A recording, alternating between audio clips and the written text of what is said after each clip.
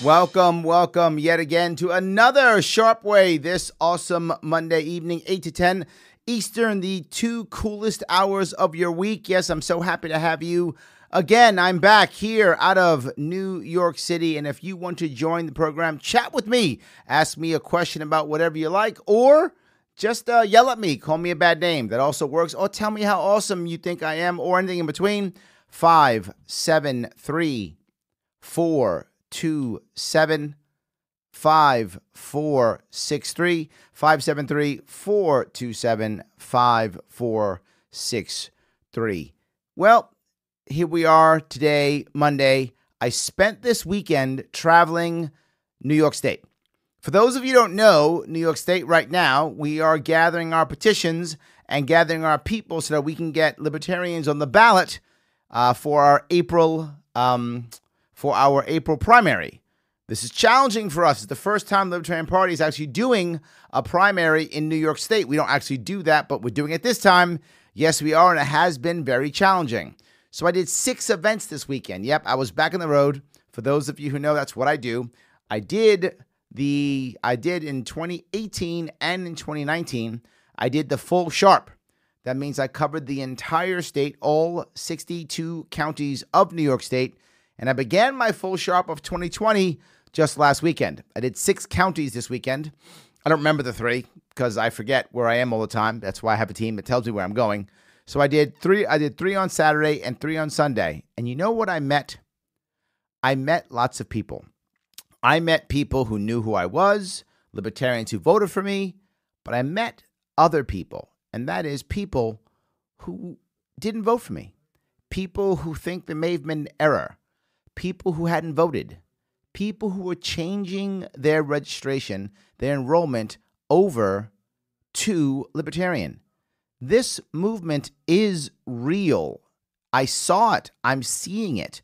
People are getting it. People are saying, you know what? We want to change, and they're changing their registration over. I know that at least this weekend, just the events I went to, at least 15 people actually changed their registration over to libertarian. That's amazing. All right. Now, it's not a million. I get it. But 15 in one weekend, just by me doing a couple events, is pretty good. So guess what? We keep doing this. We get more. They tell friends. It begins to grow. This is what I'm looking for. This is what I saw, new people coming aboard, but also some of the same people here before, showing up and doing what really matters, and that is getting people to want to sign up, getting people to sign petitions to get people on the ballot, and to make sure that when April comes, there are libertarians to vote for, and then when November comes, there are more libertarians to vote for, and the liberty movement begins to move forward. All right, what were some of the issues that people were dealing with? Well, there were 2, maybe 3 big issues, and they're kind of covering the state, but also the nation. And they fall into 2 generic large pools. One is the military-industrial complex, and the other is the prison-industrial complex. These 2 things have so many tentacles throughout our country, throughout our world, throughout our state, that many things that make us upset or angry or that bother us somehow are linked to that. And you find people say all the time, we got to get rid of the prison-industrial complex. We got to get rid of the military-industrial complex. Or we got to end all this or end all that or abolish this. You find that often with libertarian candidates, right? As they're going around, I'm against this. I want to abolish that. I want to destroy this. I want to abolish that. Do they really understand what that entails? Do they really understand what that means? Do they know how that affects so many other things, so many other people? These are industrial complexes because people make a living off of it, because people feed their families off of it. Does it make it right? Of course not. I'm not saying it makes it right. That's not my argument. That's not even my issue. My issue is because these things are so big, because they affect so many people, that if you just destroy them or end them, you hurt a lot of people right then and there. And what will those people do? There'll be a backlash. You actually may get those people to go against you now. whatever idea we come up with, we have to deal with what's actually happening. Let me cover a couple of those. The first one is more national, the military-industrial complex. What most people don't get, they say, why are we always fighting these wars? We're fighting these wars over oil. We're fighting these wars over oil. And part of this is giving out foreign aid and taking over countries and all these different things and having bases everywhere and all these things. Well, part of that's true. But you have to realize something. There are a lot of people who make a living off of this. They might say, well, the military-industrial complex is all the fat cats who make all the big dollars and the billions and billions of dollars. Yeah, of course, that's true. That's any industry. But think of all the union workers. Think of all the people who service those workers.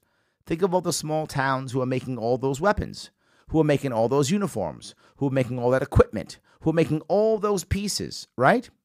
Notice what happens when the military gets a whole bunch of equipment and then it needs new equipment. It gives it to the police force. When all of a sudden the police force gets all these weapons. As the police force gets all these weapons, we have to make more weapons and more equipment. And so we build more, and then we fight more wars, and we keep going. But I'm still not done. This actually links into foreign aid. And people say, one side, foreign aid's bad, cut off foreign aid.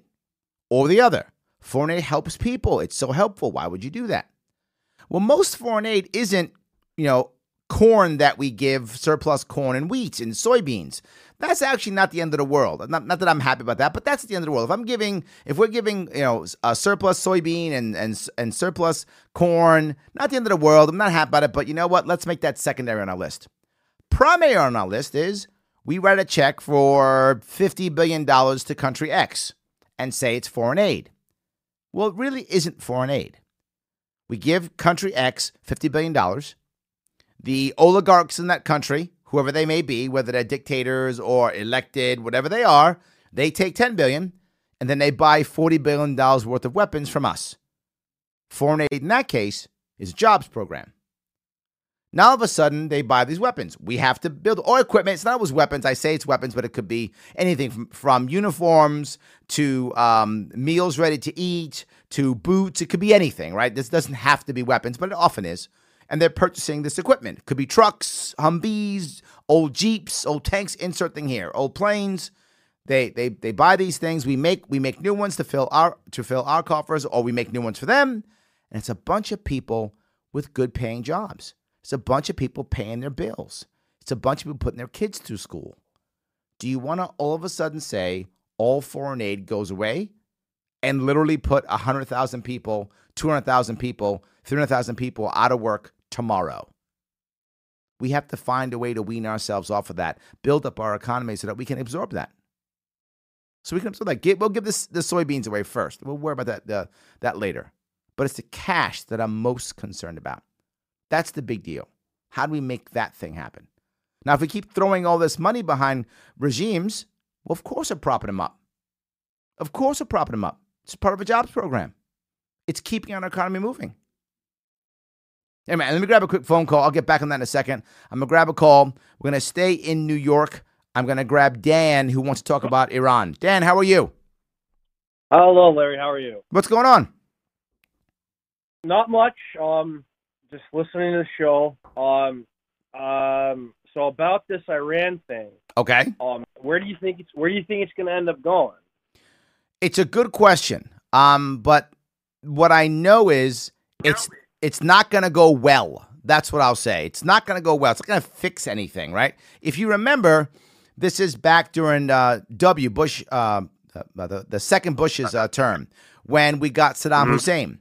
When we got Saddam Hussein, they said, look, we got Saddam Hussein. Yeah. And I thought, so what? Did terrorism go away? Did we leave the Middle East? Did we get safer? No. Then here comes Obama.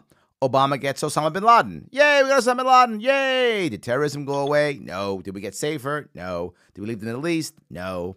Then Trump, he gets al-Baghdadi. We got him. Yay. Did anything happen? No.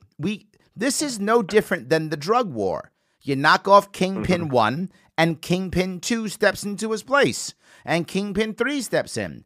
We got the number 1 guy and number 2 guy. There's another guy waiting. I never forget.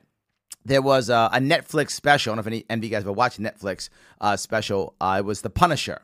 When I was a kid, I used to love The Punisher comic book. It was one of my favorite comic books.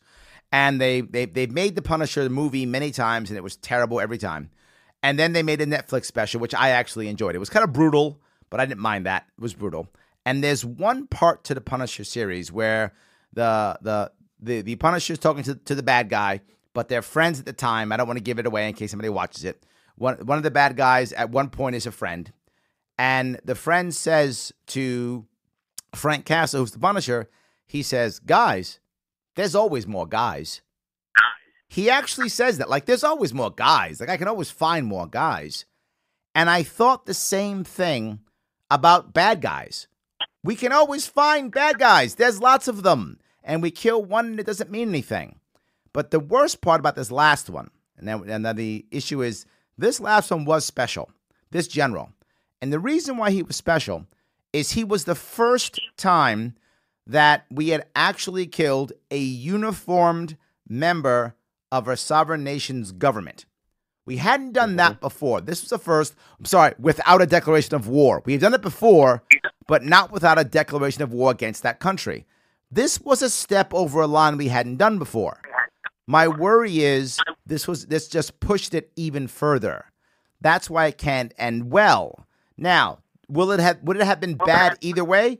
Probably. I don't think this makes it much worse.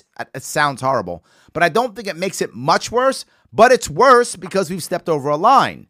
The issue is you can't fight your way out of it. You can't kill your way out of it. So even though we killed this new general, this old general, is Iran all of a sudden going to say, okay, you've killed our general, we quit, we surrender, we're going to walk away? No. The reverse is true. They're going to go, now we got to get you back somehow. Now we're going to keep fighting even harder. Do I think Iran wants a war with us? Absolutely not. I actually don't think we want a war with Iran. I think we both want the same thing, and that is we want to retain what we have, which is proxy wars. The Iranians love the proxy wars. They fight with Hezbollah in Lebanon, as they fight with their militias in Iraq and Syria, because then they can still yell death to America. They can still kill our people. They can still send our people off to die. They can still say that we're the evil ones so they can stay in power.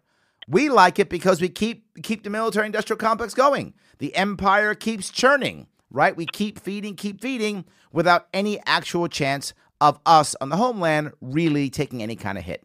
So I think what's going to happen with Iran? The same that would have happened if we didn't kill him.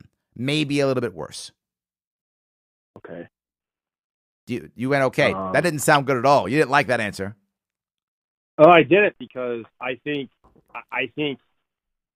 how Trump campaigned on not wanting to get involved in any more Middle East entanglements. Yep.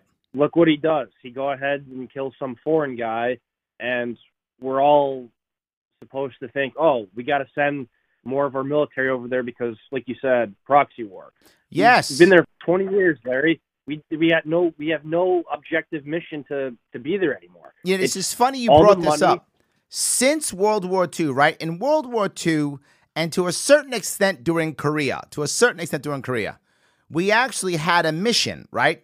We were trying to beat the enemy, right? And so in World War II, we want to capture Tokyo or capture Berlin or beat the Germans or beat the Japanese or the Italians, whatever. In Korea, in theory, we wanted to beat the Koreans, and it became Chinese. It became kind of mucky. Vietnam, it wasn't like we couldn't physically win Vietnam, but no one knew how to win Vietnam because there was no actual strategy to win. There's no strategy to win the Middle East. When do we declare victory? You're totally right. And the problem is, many people are either anti-Trump or pro-Trump. I'm neither. I just think he's made the same mistakes every other president made in the Middle East. You're right. He campaigned, he was different. That was garbage. Obama campaigned, he was different. That was garbage. Bush campaigned, he was uniter. That was garbage.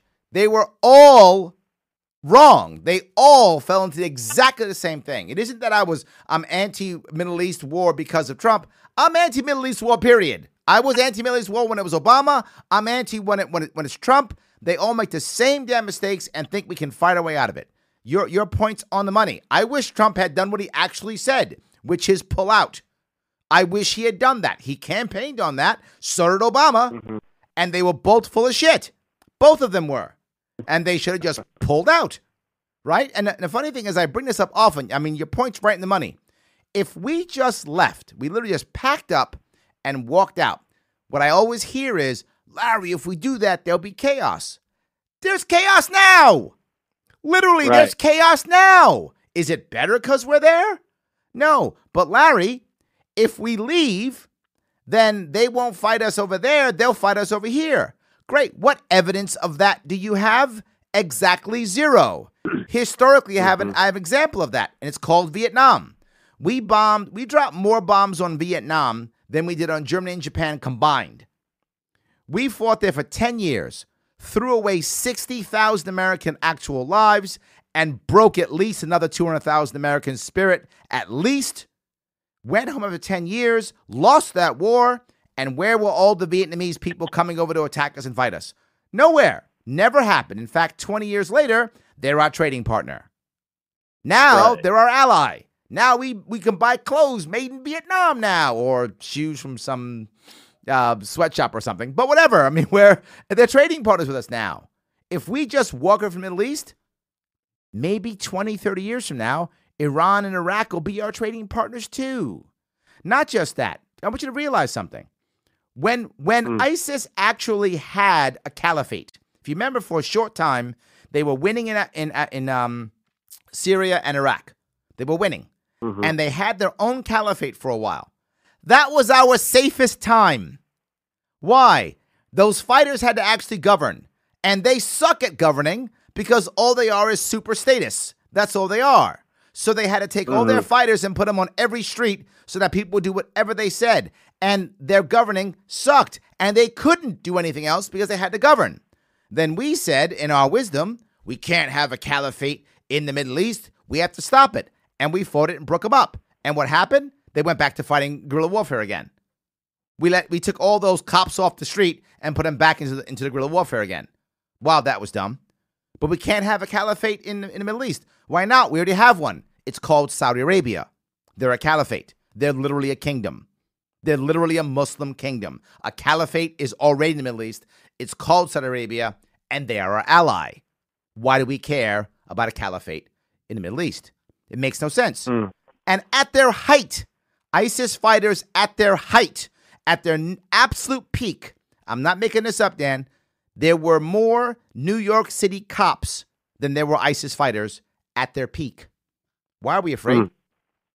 And they're, 7,000, 8,000 miles away? How many miles they are? I think about 8,000. I think that's right. 7,000 or 8,000 miles away from us. Have no Navy, no Air Force, no weapons of mass destruction. Have to get through how many millions of other countries and people through it. Have to get through France and England who have nuclear weapons. How are they going to get to us? What are we afraid of? Why are we so afraid of some group of people who just want to have their own caliphate and oppress their own people 6,000 to 7,000 miles away from us? I agree completely with everything you just said. I wish Trump had done what he said. I wish Obama had done what he said. I wish all of them had done what they said, but they don't. They find a war, they like it, they get involved, and then we get stuck. And this is the question that I would ask all of those people who are so pro-war, who are like, we got to fight. These people died for nothing. They got us. They attacked our embassy, blah, blah, blah, blah, blah. My question to you would be, how many of our soldiers, Marines, and sailors have to die before your pride is satisfied? How many? 100? Thousands. Thousands? 10,000? How many Marines have to come back missing arms and legs, or broken brains with TBI or PTSD that they may or may never recover from, may or may not never recover from, ever recover from? How many? If you tell me now, we'll just line them up, shoot the ones that have to die, lop off the limbs that have to be amputated, and smash the heads, the brains will be damaged, and we'll then pull everybody home and it'll be over. Your pride can be satisfied, their lives can be ruined, and we can move on. I want to bring them home. If we bring them home, then less people will die. For sure, less Americans will die. But I don't know how long the Middle East civil war would have lasted. but I don't think it would have lasted 20 years we've made it last. Ours didn't. Ours lasted 5 or 4, right? 61 to 65, is that right? So 4 or 5 years is how long ours lasted. So how long would theirs have lasted? 5 years, 10 years, whatever. Less than the 20 years it's been running now. So either way, it has not been better with us there. And the soldiers, Marines, and sailors that have died and been broken there, I'm not happy about, because here's the worst part. People will still to this day say we had to invade Iraq and Afghanistan because they killed 3,000 of us in 9/11. But nobody will tell you we lost 7,000 military members to avenge that. Somehow in our world, as we say we love our vets, we don't count them as dead.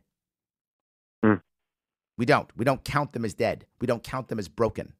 There's something else people don't realize. And I'm being a little bit morbid here, but you go back to World War II. For every 2 people wounded, 1 tended to die. So you didn't have massive damage and people surviving. So if you were heavily wounded, you generally bled out on the field and you died. You didn't come home. Now, because of how good our technology is, you get blown to pieces, you still live. You come home. Now it's 1 in 7. That's 6 more people coming home broken. You might say, well, Larry, it's a good thing. It is a good thing, unless you're that guy or gal who now feels like half a man or half a woman, or feels broken, or they've lost their brain function, and they come home a different person. Now their family can't deal with them. Now they're divorced. Now they believe that they're not the same person they were, and they're broken. Many of them wish they didn't come home. Many of them wish they died and bled out on the battlefield, and they didn't. Why do you think so many of them commit suicide?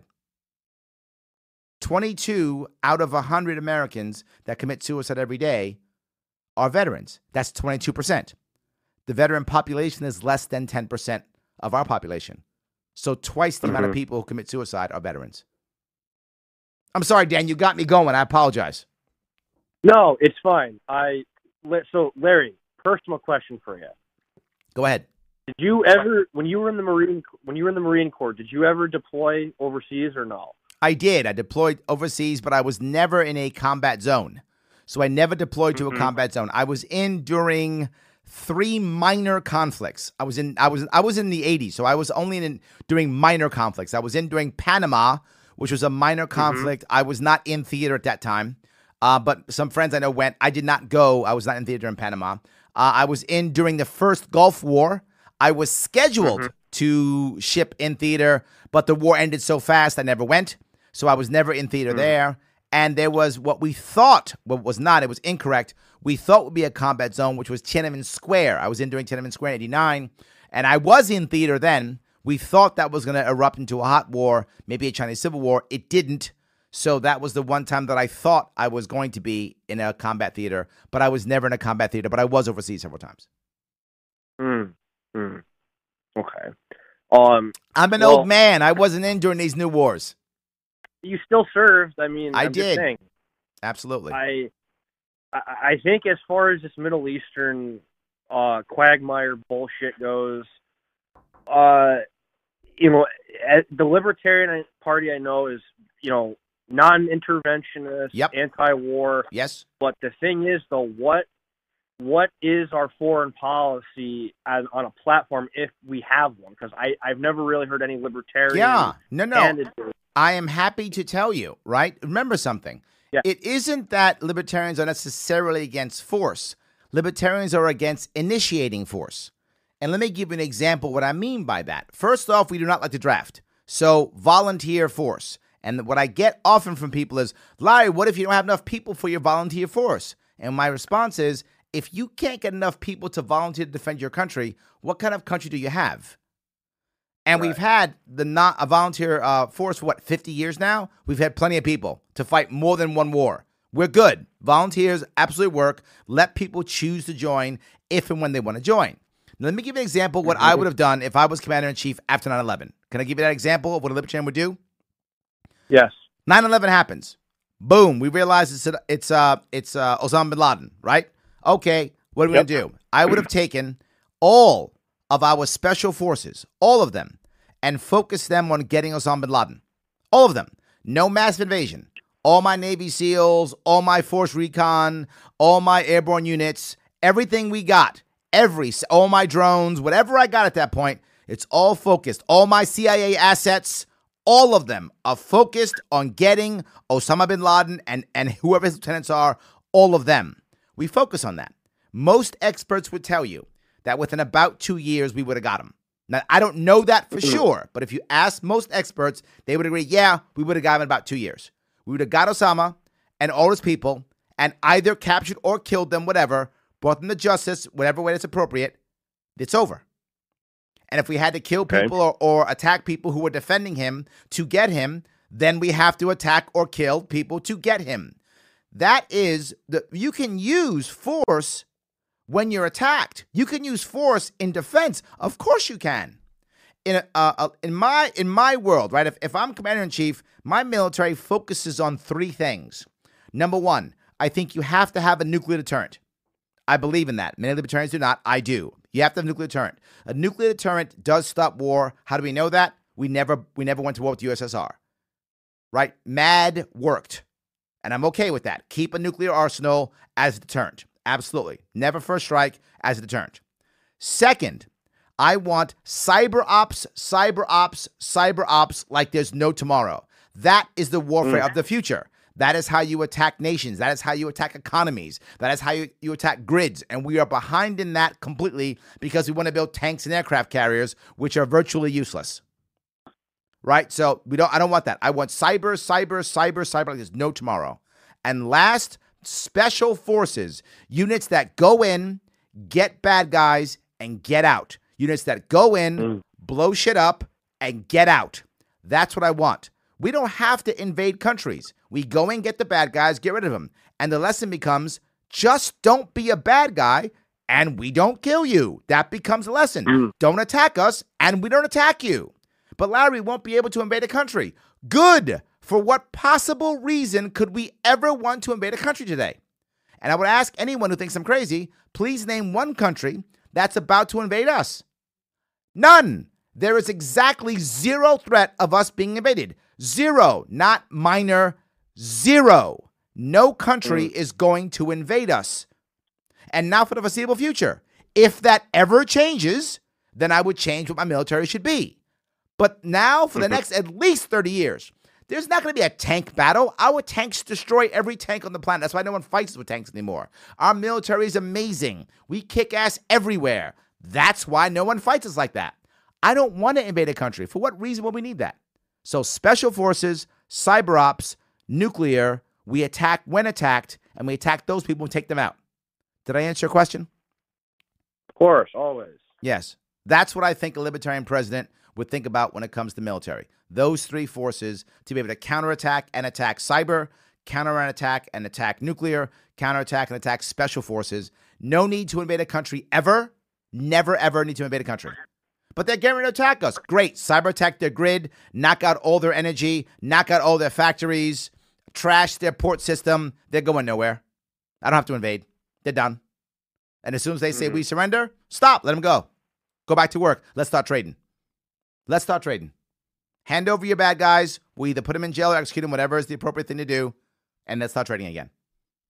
Well, how much freaking money have we spent on these damn Middle Eastern quagmires since 2001? Billions upon billions upon billions.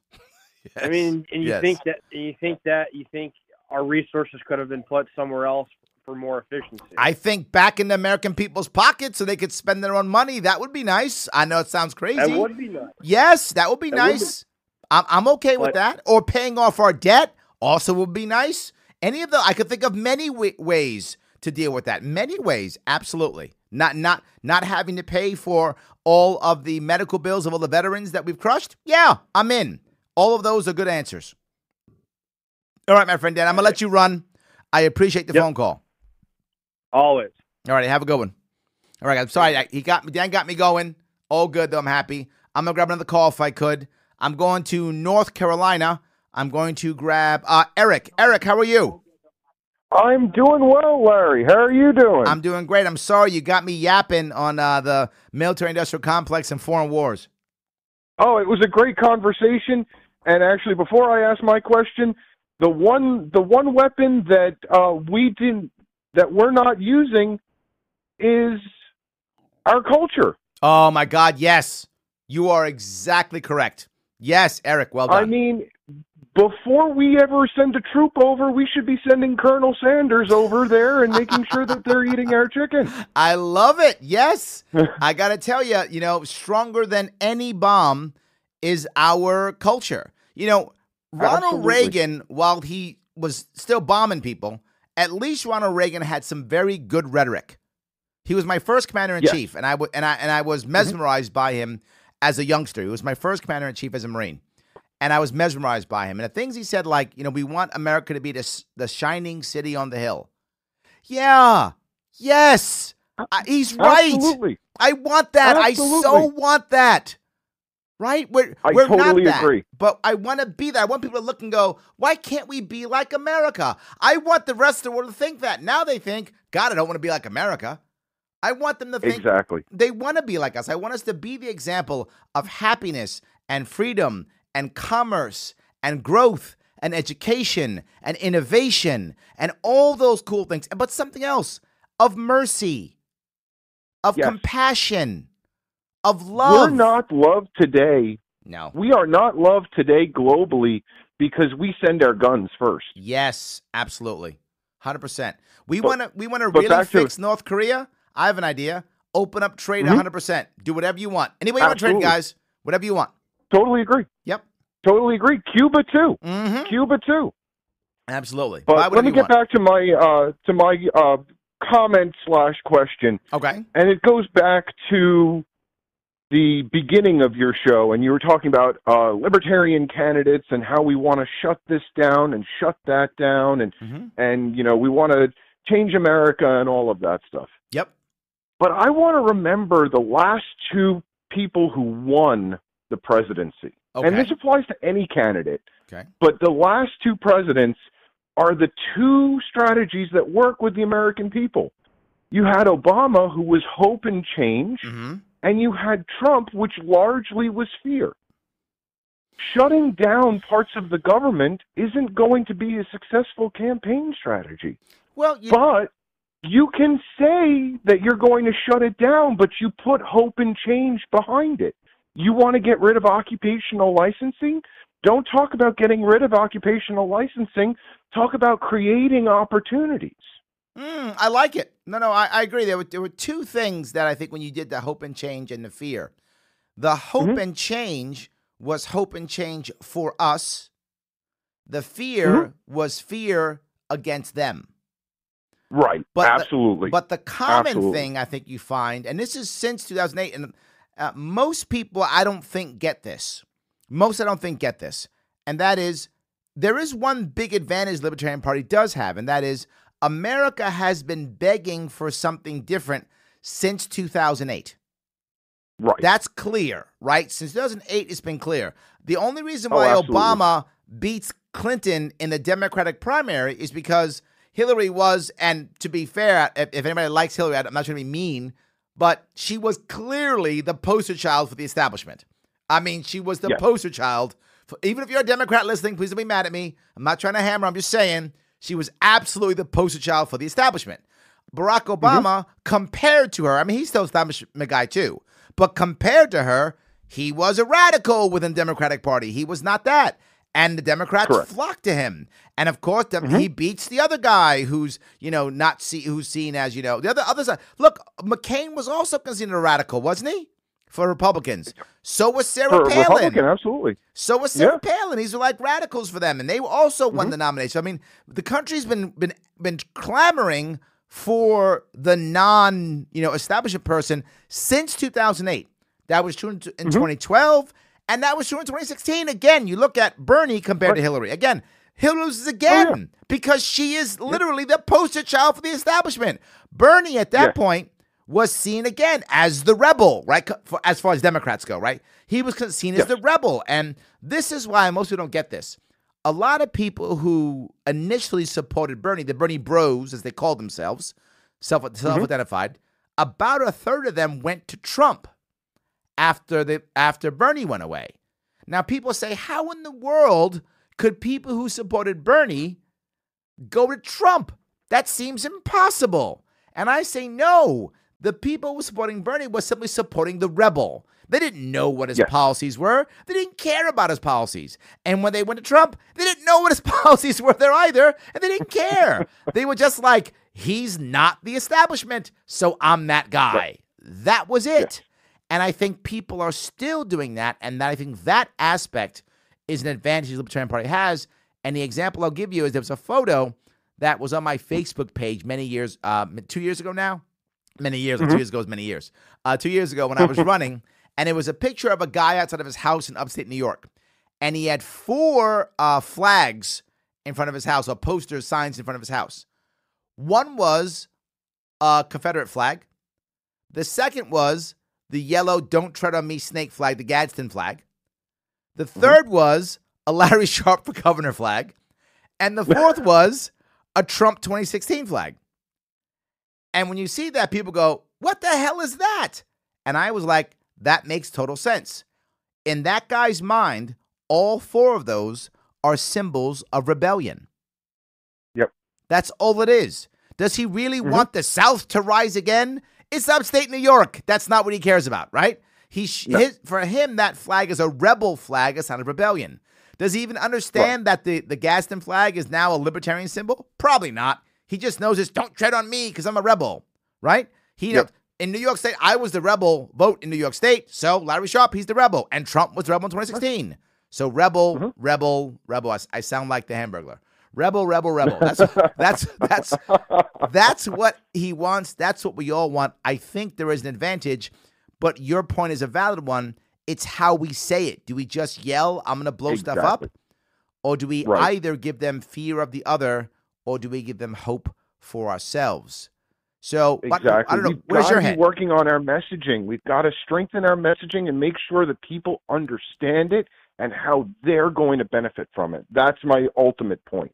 I think you're right. And when I hear libertarian rhetoric, it's very often things like my rights, my rights. In fact, while that's an amazing concept, it doesn't sound good. It sounds selfish. Right. So You should be saying your rights. Actually, what I always say is everybody's rights.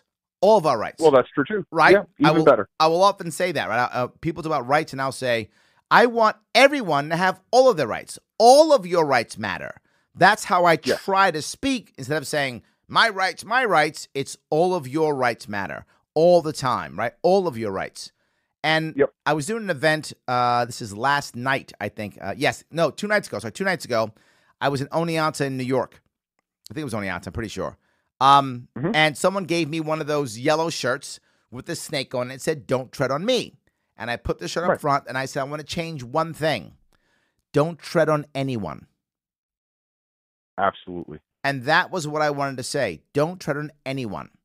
And then the next day, I was in Schoharie County in New York, and over half of the people there, about 40 people in a room, give or take, about half of them were there because they cared about the Second Amendment. Big 2A supporters, right?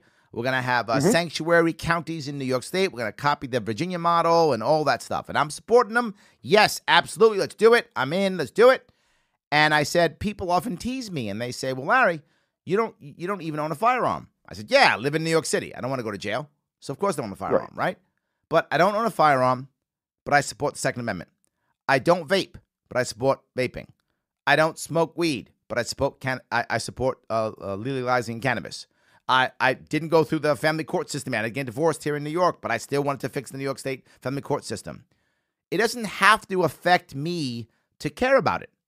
And I say that often. Absolutely. Your rights matter because one day it is going to affect me. They are going to come after me for something.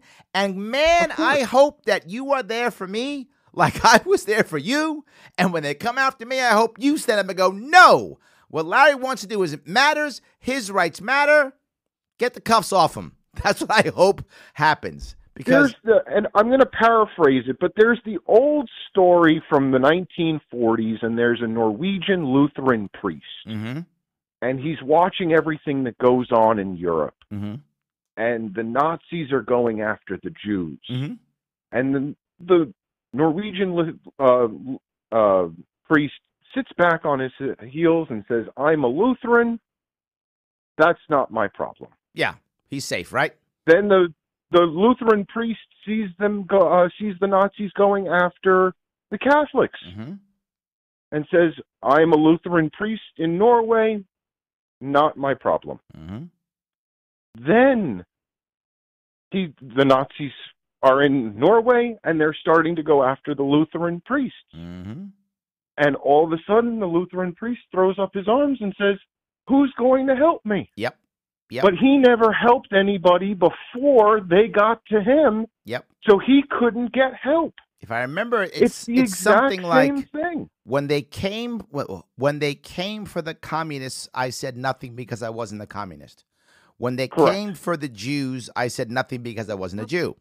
When they came for the Catholics, I said nothing because I wasn't a Catholic. And when they came for me, there was no one left to say anything. Exactly. Yeah, absolutely. Yep. So I want them to come for no one. How about that? Exactly. How about totally agree. They come for no one so that they never come for me too. So they come for nobody. Not me, not my kids. But we have to stand up for people's rights that we don't necessarily utilize, because they will stand with us when they try to come after our rights. Yeah, and there's a second piece of this, though, and this is just a human piece, Eric. It's a human piece, and that is, they may not stand up for me, but I still should have stood up for them anyway. Well, of course, because it's the right thing to do. Yeah, we should do the right thing. I mean, and this is the thing. It's funny. When I did several debates when I ran for governor, I think 4 total, 3 or 4, I forgot actually. And every debate I did with no notes. I just did cold. And I never worried. People said, "Why are you not worried?" I said, well, I know my stuff, so I'm not that concerned. But there's something else. I'm not worried about losing a debate because I know I always have the moral high ground. Because being a libertarian means I never agree with forcing anyone to do anything, and I never want to come after anybody. So in any question asked, I always have the moral high ground. And if I'm debating Democrats or Republicans, they almost never have the moral high ground. Almost never. Right? Because they're always about, my king is the right king, your king is the bad king, but we still need to have kings. Right? We got to have kings. Exactly. You just got to have my king. Well, I saw someone once said, hashtag my swamp is better than your swamp. I love that. I like that one. It's a great hashtag. My swamp's better than your swamp, right? So now when the Democrats win the presidency, it's their swamp. Republicans win the presidency, it's their swamp. And that's the good swamp because it's my swamp. I love it. Oh. All right, Eric, thank you so much for the call, brother. I appreciate it.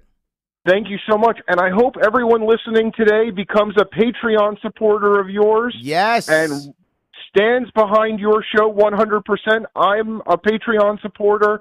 I donate every month to you, and I hope everyone else listening does the same. Oh, my God. I need more people to call. Yes, he is correct. You guys want to support this show? I should have paid that guy. Yes, head on over to patreon.com/Sharpeway. People have been talking about this show in a very specific way. They often complain, and they say, Larry, how come you don't have this libertarian guy on? How come you don't have this libertarian guy on? How come you don't have that libertarian guy on? And there's a reason why I don't. And that is, there are 50 bazillion libertarian podcasts that have all those libertarian guys on them. You don't require another one. That's not what I'm trying to achieve. What I'm trying to achieve is 2 things. 1, people who aren't always libertarian to come on. If you notice, I have a guest, then not again, then a guest, then a couple of guests, then not, back and forth. My hope is if I have a guest on who's not a straight libertarian, he will bring other people to the show. And then next week, what can I do? I get to preach to them. And maybe they'll come over. I open the phone lines for them. And maybe they'll call. And maybe they'll hear someone ask the question that they wanted to ask. Or maybe they'll ask the question to me. And maybe I'll draw them in. This show is made to draw people in.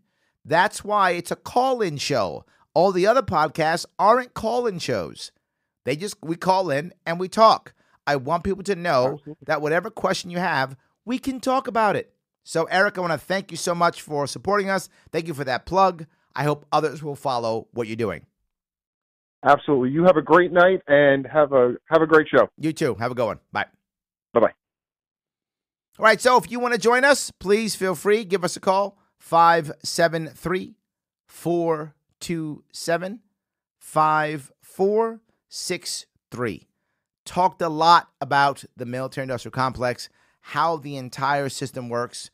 Some of you may not even realize that when it comes to that piece, when you're trying to build tanks or build planes or any of those things, they put this out in different states so that each state gets a job here and a job there and a job here and a job there. This is part of pork barrel politics. This is an important piece in getting work and jobs in our nation. It isn't just end it. It is we have to build this up so that we can actually make sure people still have jobs and aren't just fighting us. We have to, exactly as Eric talked about, we have to show them that there is some value to this, that they'll be able to grow from this, to be better from this, to still make that money, to do all those things. All right.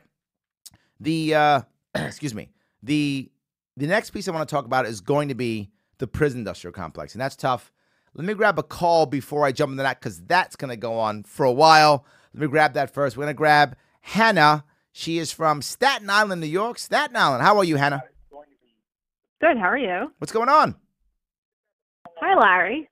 So I'm I guess not a long time listener, but I always appreciate listening to you. I always wondered who your political figures that you look up to are.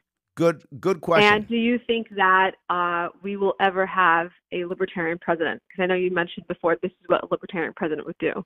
I'll answer both of those questions, and I'll answer the last one first because it's easier. Sure. I think yes, and if we don't, the country is going to collapse into a fascist state. Oh boy. Yes, one of two things: we will either have a libertarian president eventually, or the nation will collapse into a fascist state. And the fascist state will not necessarily come from the right. It will come from the right or the left. It doesn't matter which one. Because if we don't find a libertarian answer, the divisions between the country, the people in the country will just get deeper. And as divisions get deeper, remember, people who are afraid make bad decisions. Groups of people who are afraid make massively bad decisions, and to include their leaders. They cry either for socialism or they cry for a strongman. Both end in a dictatorship, right? There are different ways to getting there, but they both end in dictatorship. So either we're going to go socialism, which will eventually become dictator, or straight dictator, either one. So if we don't find a libertarian answer or a liberty movement answer, that is our future. I hope I don't see that. I hope we find a libertarian president who will eventually show people there's a third way, a real way, that you can be as liberal or as conservative as you want to be. Just don't force your views on others. If you can just do that, we can find a way to live together, to survive together, to respect the diversity, to actually love a diversity, and not either, as the right often does, ignore it, or the left does, force it. Both are the wrong answer. We just want to let people be who they are. So I think, yes, we will. If not looking good for our country. And if our country goes into any type of civil disorder, it will be horrible. This isn't North versus South anymore in our country. We are Balkanized. I don't know if people know what that means. Balkanized, the Balkans, those of you who don't know, is basically the area of southern Central Europe where there's the former Yugoslavia, Bulgaria, Romania. Right. Exactly, those areas. What happened in those areas from the old Muslim conquest days, most of the cities were filled with Muslims because those people came in, controlled the area, and they ran the countryside from the cities. So a lot of people became Muslims. And the Muslim rules were very similar or simple that they didn't force you to convert. But if you did, you got a bunch of benefits like tax benefits, ownership benefits, things like that. So many local people converted and became Muslim to get the benefits. It was common. So that happened in the cities usually. So when the Yugoslavian Civil War broke out, it was basically city versus rural. It was horrible and very balkanized. We have the same situation in America. It's not red versus blue. It's urban versus rural. The cities of the South are blue. The rural areas of the North are red. So if we go into civil discord, it's going to be bad because it's just city versus rural. That's not going to end well. So I have to say, yes, there'll be a libertarian president because I don't want to think what a civil, any kind of civil disobedience will actually wind up becoming in the long run. Did I answer the second part of the question? Sounds like a disaster. Did I answer the second part of the question? Yeah? Yes, Good. you did. Yeah. Now, thank you. The first part. The funny thing is, I didn't come here to the libertarian movement through politics. I actually came here through business. And it's going to sound odd, but I did. I began to understand the ideals of libertarianism through a guy named Robert Ringer. Robert Ringer is actually a business consultant. And I was a business consultant for years. I still am. That's what I do for a living. My day job is a business consultant. I consult with law firms, tech firms, the city departments. I teach leadership. I help you with sales, networking. I teach you some colleges. That's what I do. So I was doing that for years. And in the early 2000s, I got hooked on a guy named Robert Ringer. Robert Ringer talked a lot about how to change your brand, how to act, value relationships, which is libertarian free market stuff, how to build your business based upon value relationships, things of that sort. Now, Robert Ringer is an objectivist. He's a big Ayn Rand fan. I'm not an objectivist, but he is. And that's what got me to moving towards things like reading Atlas Shrugged, reading Fountainhead. That was because of what he was saying to do, because I was following his blog and that kind of thing. So that got me into that world, but I never considered myself an objectivist, but I was kind of already thinking that way, if that made any sense. All right. By the time 2012 came, I didn't care about politics.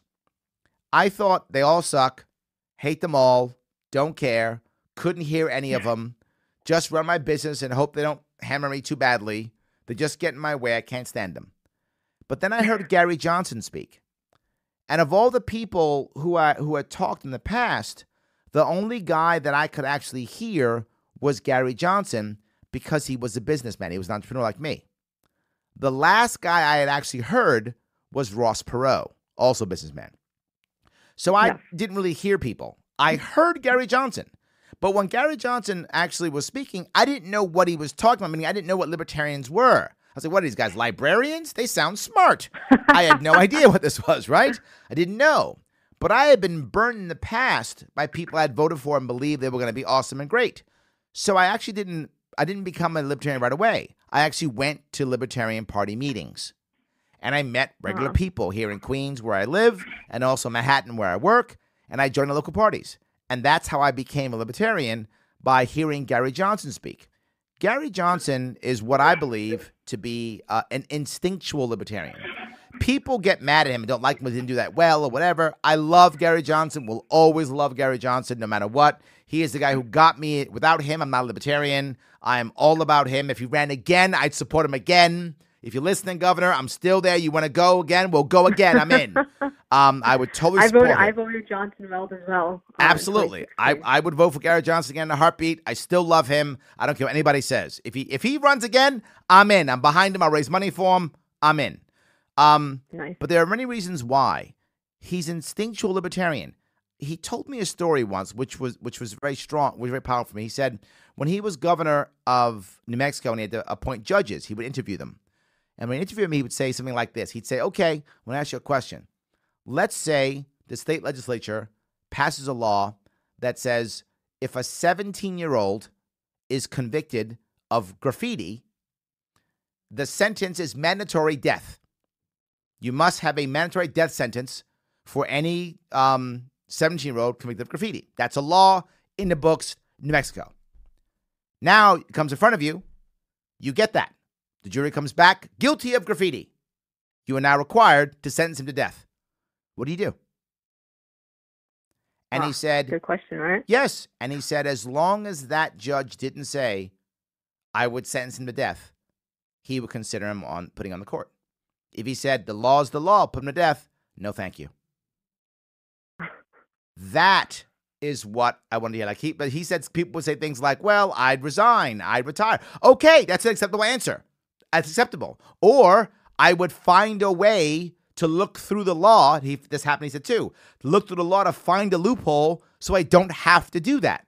Or I would find a way to redo it or change it. I would not do that. I would find a legal way to get around that, or just ignore it or resign. Any of those in his eyes were the right answer. And it wasn't that he was reading, Hayek at that time. He just knew that was wrong. That's the kind of man that I look up to. That's why he is a guy that I would support again in a heartbeat, even though I know people got mad at him. I don't care. I would support him again. If he was the president now, we wouldn't be bombing Iran. We wouldn't be bombing in Iraq. We wouldn't even be in the Middle East at all right now if he was president right now. We wouldn't be doing any of that stuff. We'd be trading like there's no tomorrow right now. None of that stuff would be happening. And he wouldn't be getting impeached. None of that stuff would be happening right now. So if he was president, we'd be better off.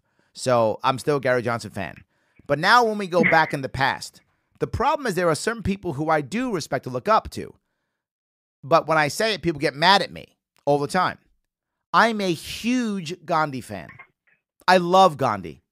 And people say, well, you're a socialist. I have an idea. Shut up. That's my response to you. You're going to shit on Gandhi? Shut up. Gandhi was one of the best people on the planet. Gandhi thought socialism was good because his alternative was Imperial Britain. That's all he knew. Socialism looked good to him when your option is the boot of the British government, which is literally executing your people in the streets with machine guns. Yeah, I get where you're going. But why I loved Gandhi, and still do, is because Gandhi said some very important things. He said things like, yes, they may imprison me. Yes, they may beat me.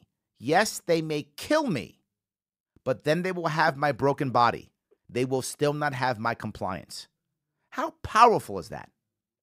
And he didn't just say that stuff from behind some screen. He didn't say that stuff from some desk. He literally was imprisoned. He literally was beaten. Literally. And when the British government looked at him and said, you don't expect us to just leave India, do you? He said, of course. When 500 million, at the time there were 500 million Indians, when 500 million Indians simply refuse to accept your rule, you will realize it's futile and you will walk away.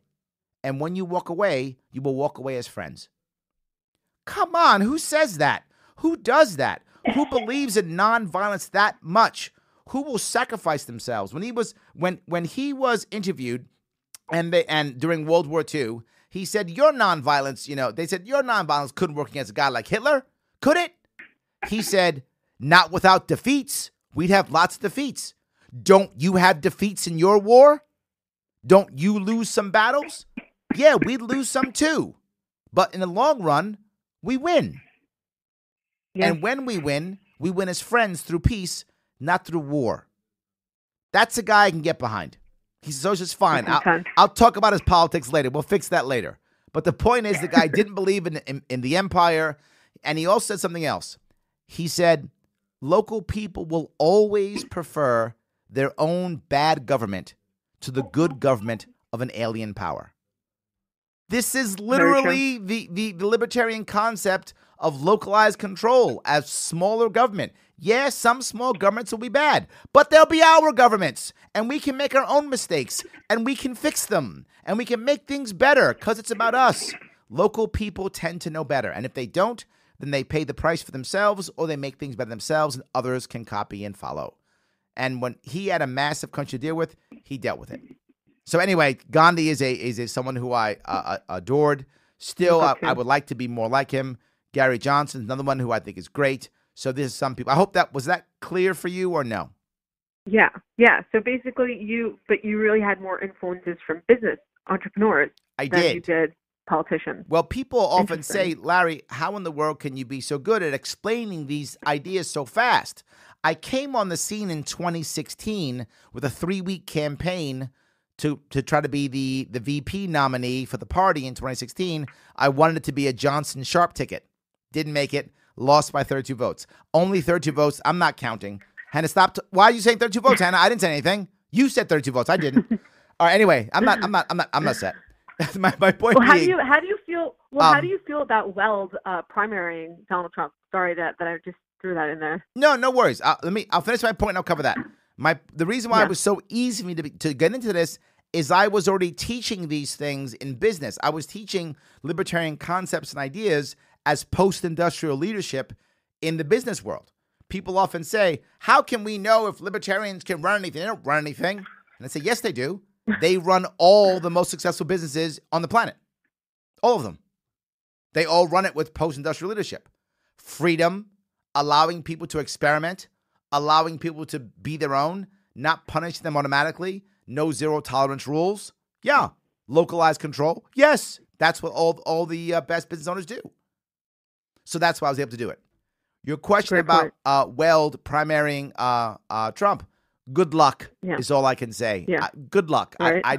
I'm not sure what he's trying to achieve. I don't think if you look at it, it would take, maybe he's hoping for a miracle. My gut tells me, here's what my gut tells me.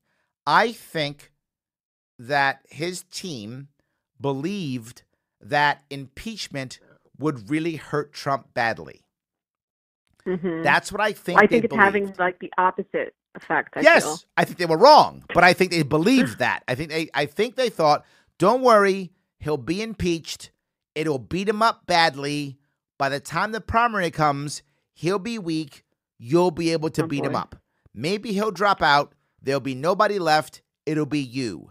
I think his team thought something like that, which at the time, if you realize what they've been through with Clinton and such, it's not stupid. That could be a smart thing to believe. It didn't happen, but I mean, they were wrong, but I think it could have been that. I shouldn't say they were wrong. That might not have been what they're thinking. That's total speculation on my part. So I think it was something like that. Or he thought, you know what? New Hampshire has an open primary. Many people don't know this. Anyone can vote in the primary. So you can be a Democrat or independent and vote in the Republican primary and vote against Trump if you want to. You can do that. I think his team also hoped there'd be enough never Trumpers and enough Democrats who were so angry that they would not care about New Hampshire and instead just want to vote against Trump, and he could pull Democrats and independents over and have them vote so that he could do well in New Hampshire or even win in New Hampshire. And if he does well or wins in New Hampshire, then guess what he can do?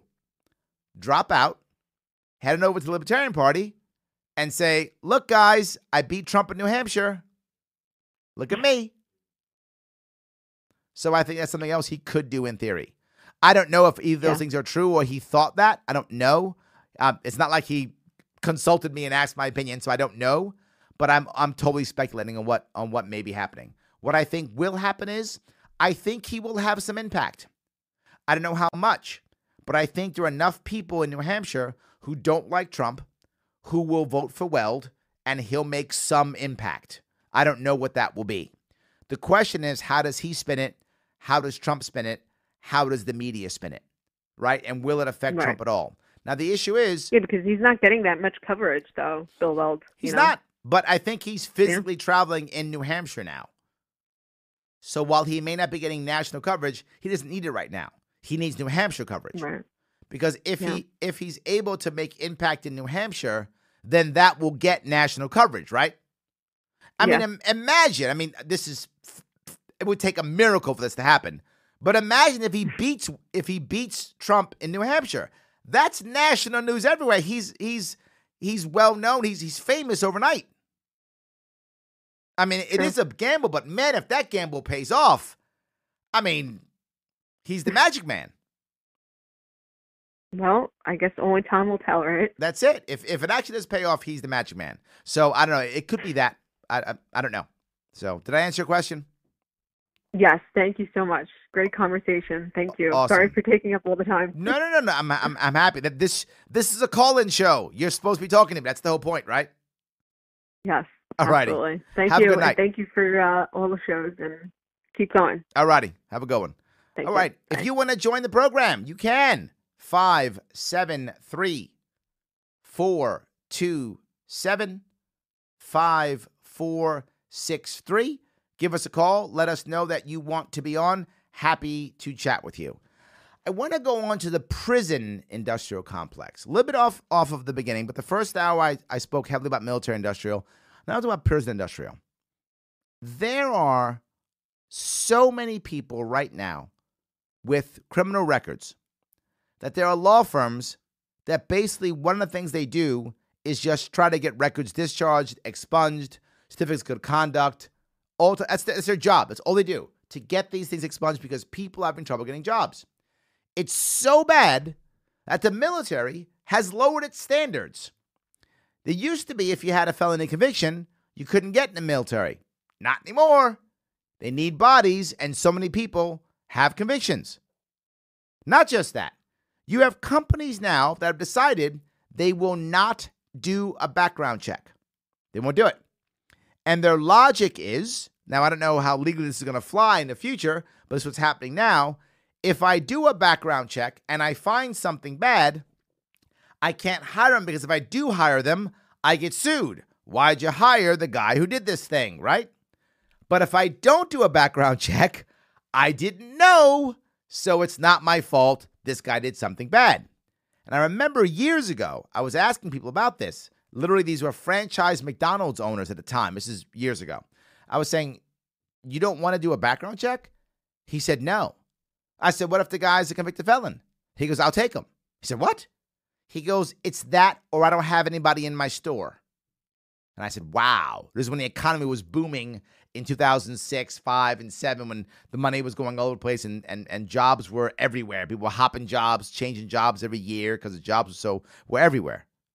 People weren't working at McDonald's. And this guy's McDonald's, I should say, not at McDonald's, this guy's McDonald's. He was like, can't get bodies.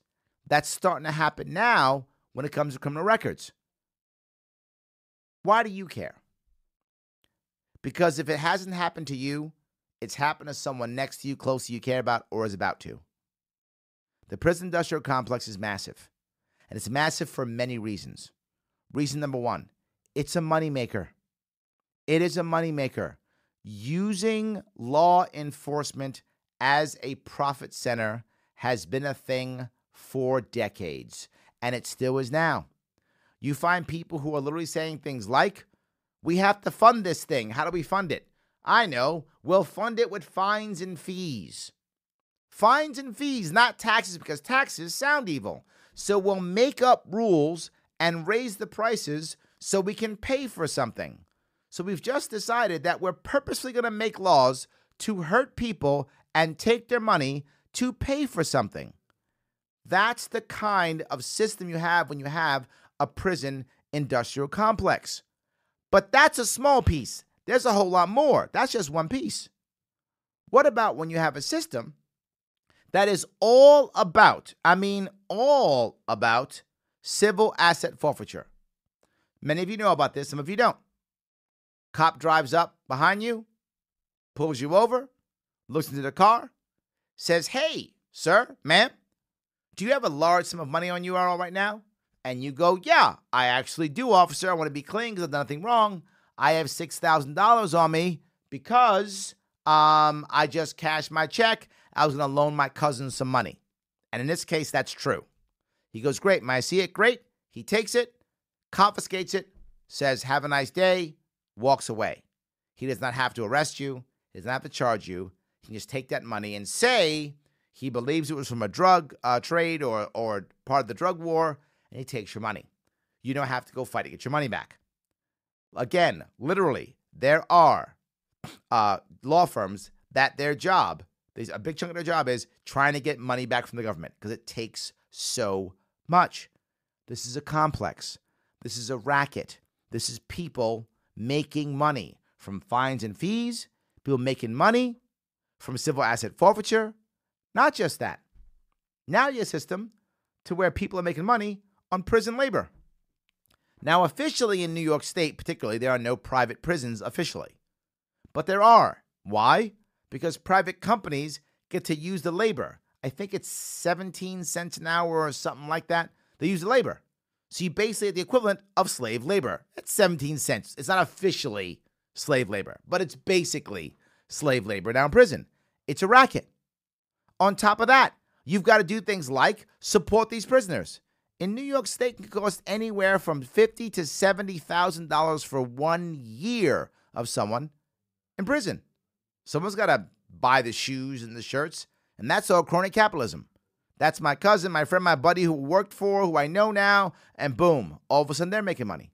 A whole lot of issues here with the prison industrial complex. I know people want to talk about it, I'm sure. I know they do. But excuse me. Let me grab some phone calls if I can. I'm going to grab one regarding bail reform, since I do have bail reform, talking about the prison industrial complex. Let me grab that. I'm going to grab Stephen in, again, New York, talking about bail reform. Stephen, how are you? Hey, how's it going? It's going. What's going on, my friend? Talk to me. Yeah, I'm not sure if you touched on this just yet. I'm just tuning in, but I'm born and raised in the Bronx, okay? And to see the new bail reform regulations take effect, I just feel disgusted, you know. It's astonishing that we have young ladies and elderly women on the street. We already have enough risk as it is on the subway and just being out on the street alone. And just to see these guys being able to make out of there within hours, not even days, hours. I am surprised that someone as a Bronx native, as I am, would think that. The idea, and I want to talk about bail reform as a concept and bail reform as the law. There are two separate issues here, and I want to make sure they're clear. Theory, first theory, then practice. In theory, bail reform is amazingly a good idea. It is so good. You know this, brother. You know someone gets arrested. They were just on the corner with 3 other knuckleheads. They were not the knucklehead. They get arrested. They can't make bail. They're going to sit in Rikers Island for 3 months, man. They're going to lose their job, their family, everything, and they haven't been convicted. Now, that guy's wealthy. He's a lawyer who's, got a practice down there, or an accountant, got his own practice. When they say bail's $100,000, his boys come down and write that check or give him that bank check. He can't write a check. They give him the bank check, and he's out. He doesn't have to get punished like that. The way the system worked before this, it was all about punishing the poor. Guys losing jobs, guys losing families, guys not paying child support now. You got a guy who goes away, can't pay child support. 2 months later, he loses his license, and he's not even convicted of nothing. Or maybe it's a misdemeanor, and his life is ruined. Now, I'm going to talk about the specific bail reform bill in New York State. That's a little bit different. That isn't perfect. I think you're right if you're concerned about that. The bill isn't perfect. There will be issues and concerns regarding the bill, absolutely. And for most people don't know this, but what I believe happened, when the bill was put into place, I think people would think of it like it usually goes back and forth in the assembly. They put everything into the bill, not realizing that since last election, His Majesty King Andrew II of New York controls all of the assembly, controls all of the Senate. There was no back and forth. They just went, yes, sir, your highness, check the box, and it was passed. Now we've got all this stuff in the bill, and I'm not sure they know what to do with it even. So now we're going to take 6 months to a year, I think, to go back and forth and figure out what should be changed and shifted in this bill, how we should read the bill, how it should be, acted upon. And within 6 months to a year, I think we're going to have a much better bill. What should have happened in the Assembly and the Senate didn't. That's going to have to happen on the streets. So I think you're right. There will be some problems. I'm agreeing with you. But the idea that we have bail reform, amazing. I'm happy. The sad part is we're going to have to figure out how that works best on the streets versus in the halls. And that's what we should have done. But if I have a choice of not having bail reform or having this and having to work out in the streets, I'll take working out in the streets. It's all I could get. I've seen too many people sit in a jail. And again, I literally consult with defense attorneys, and I've seen guys who are wealthy come up with multiple friends with $100,000 each to get them out of jail. Meanwhile, the poor kid sits there for a year. Like you said, without being convicted either, too many cases where we have people sitting in Rikers just sitting there with no trial. I think there was a 16-year-old boy years ago that never saw the light of day until absolutely some point in time. Yeah, look, I'm being forward with you. There are problems with the bill. It's not perfect. Well, that's not a bill anymore. The law. It's not perfect. However, I'm really happy it happened because prior to this, New York State was horrible with this. And of course, prosecutors are angry. It's changing what they do. It's changing how they act. It's changing all those things, right? Of course. Of course they're unhappy. Of course cops are unhappy. It's changing how they act. They're arresting people and they're going back out. But remember something. Putting people back on the street, you're not putting someone out on the street who got convicted. You're putting someone back on the street who got arrested. Now, there are provisions in the bill. If you read the law, if you read the actual law, it says if the person's violent, domestic violence or sexual violence, or if the person's prior convicted, or if the person missed court dates, that you can still assign bail. If they have a history of something bad, you can use that history to assign bail. The issue is many of the people now, DAs and judges, don't get it or don't want to get it, and they're acting accordingly. So what does that mean? That means we better elect our DAs better. We better stop just checking the box and look at what our DAs are doing. If you want a more lackadaisical DA, vote for one. If you want a more strict DA, vote for one. DAs are actually the ones who set the tone for a police force more than the actual police force. If a DA is letting everybody go, cops will stop arresting. A DA is attacking everybody, putting everybody in, cops do more arresting. Cops will respond to their environment. If the DA is hardcore, the cop's going to be more hardcore. The DA is more lackadaisical, the cop's more lackadaisical. So maybe we have to start worrying about, instead of what His Majesty's doing in Albany, why don't we get in the DAs that we want? Did that make sense? My other question to you is, yeah, I get you. My other question too, not to jump the gun, is do you find any form of loophole so far with the way the state has set it up yet, or do you think it's just like an open platform to work on? No, I think the what do you mean to fix it? Is that what you're asking? Let me rephrase myself. So, do you think there's active loopholes that you would, if you were in charge, if you were to close the loophole immediately, do you see any at all? And if so, how would you what I think it? has to happen, and I say this all the time, as the leader, as the governor, I don't assume that I know everything. I don't assume that. I assume the people on the ground know better than me. That's my assumption. So what's going to happen, and what I'm okay with, is the local prosecutors are going to be upset. They're going to do or say things that they think are correct. Judges are going to do or say things they think are correct that may or may not be in the best interest of the law. And there's going to be rulings. The courts are going to start with rulings. We're going to learn what's wrong and good with the bill. Sadly, again, this should have happened in the halls of the Assembly and Senate, but it didn't. So now we're going to learn through judges having rulings and saying, this is the answer. And other judges go, wait a minute, is it? Is it not? Conversations. When that begins to bubble up, that's why I'm saying 6 months to a year. That will bubble up and we'll see if there are any loopholes or see what the right answer is. I don't actually know, and that's okay. I don't have to know. We're going to see it pop up. Wow. I think that's a great answer. I mean, like you just said, I mean, I jumped into this topic thinking that, the platform was set straight, but after listening to you, I have to agree. I think there's a lot of things to work on, and there are. I think it's just too early at this point to. And I hope that the Assembly learned their lesson. We're not negotiating in Assembly anymore. His Majesty owns it all. There's no negotiating. Put the bill you think is right. Have the conversation before you put it up there. There's no more back and forth. Everyone just goes, yay, and checks the box. It's done. I mean, it's so ironic that this happens without, like you said, they just check the box. Yep. Yeah, like a bill like electric bike legalization took months before Cuomo decided to say, yeah, no. Yeah, and no one will stop him. He runs it. When he goes no, I don't see anybody overturning his veto. This has become Cuomo land. That's what New York State is. When I call him a king, I'm not joking. All right, my friend. I appreciate the call. Thank you so much.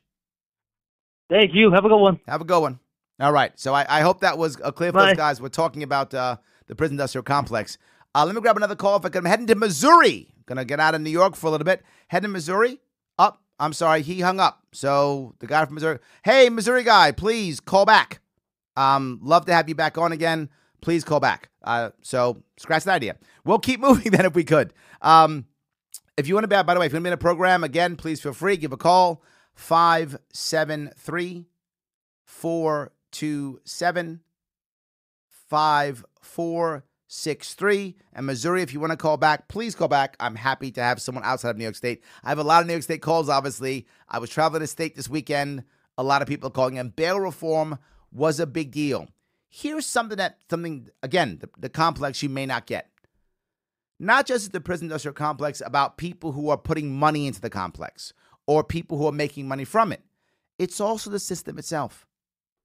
When you get arrested, and many people don't know this, you get arrested, it is absolutely legal for a prosecutor and for the cops to lie to you. They absolutely may lie to you. So they can say things like, oh, yeah, we got your fingerprints, or we got 3 witnesses, or I'm going to charge you with 17 charges, even though they know they can't actually do that. They'll do that, and they'll scare you. Now, if you're wealthy, you know already you have a lawyer. When the cops start yelling and screaming, you just go, lawyer, and they stop. And the lawyer comes up, and the lawyer says, stop this, and you have good conversations and whatever. And if you're very wealthy, you're good to go. When you're not wealthy, particularly if you come from a poor area that's either afraid of police or doesn't know about the police or doesn't know about lawyers, can't afford lawyers, what happens then? At that point, when they start lying to you, you just get scared. You believe it all. You believe everything. Or you just start talking. This is the funny thing that people don't understand.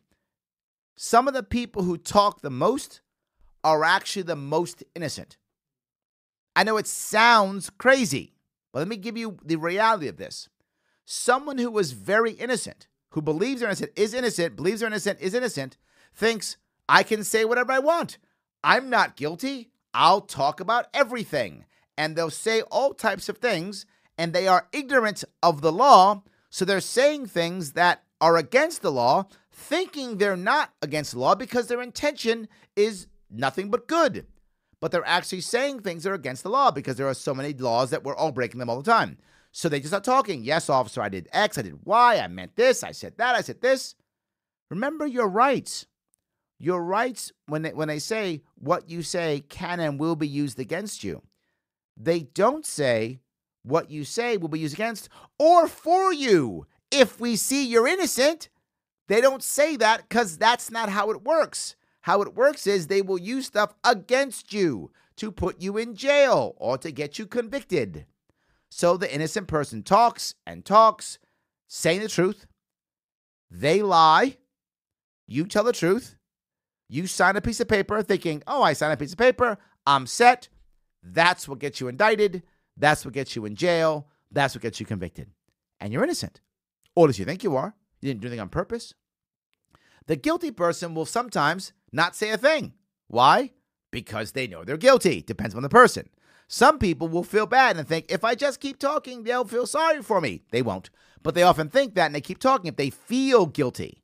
But if you're super guilty and you've done this before, you know the system, you might just shut up. So sometimes we think as people on the outside, oh, he's quiet. Maybe he's innocent. Maybe he's guilty. Who knows? He's talking. Maybe he's innocent. Maybe he's guilty. Who knows? The issue is, it doesn't matter. If you talk a lot, you must tell the truth. They can lie.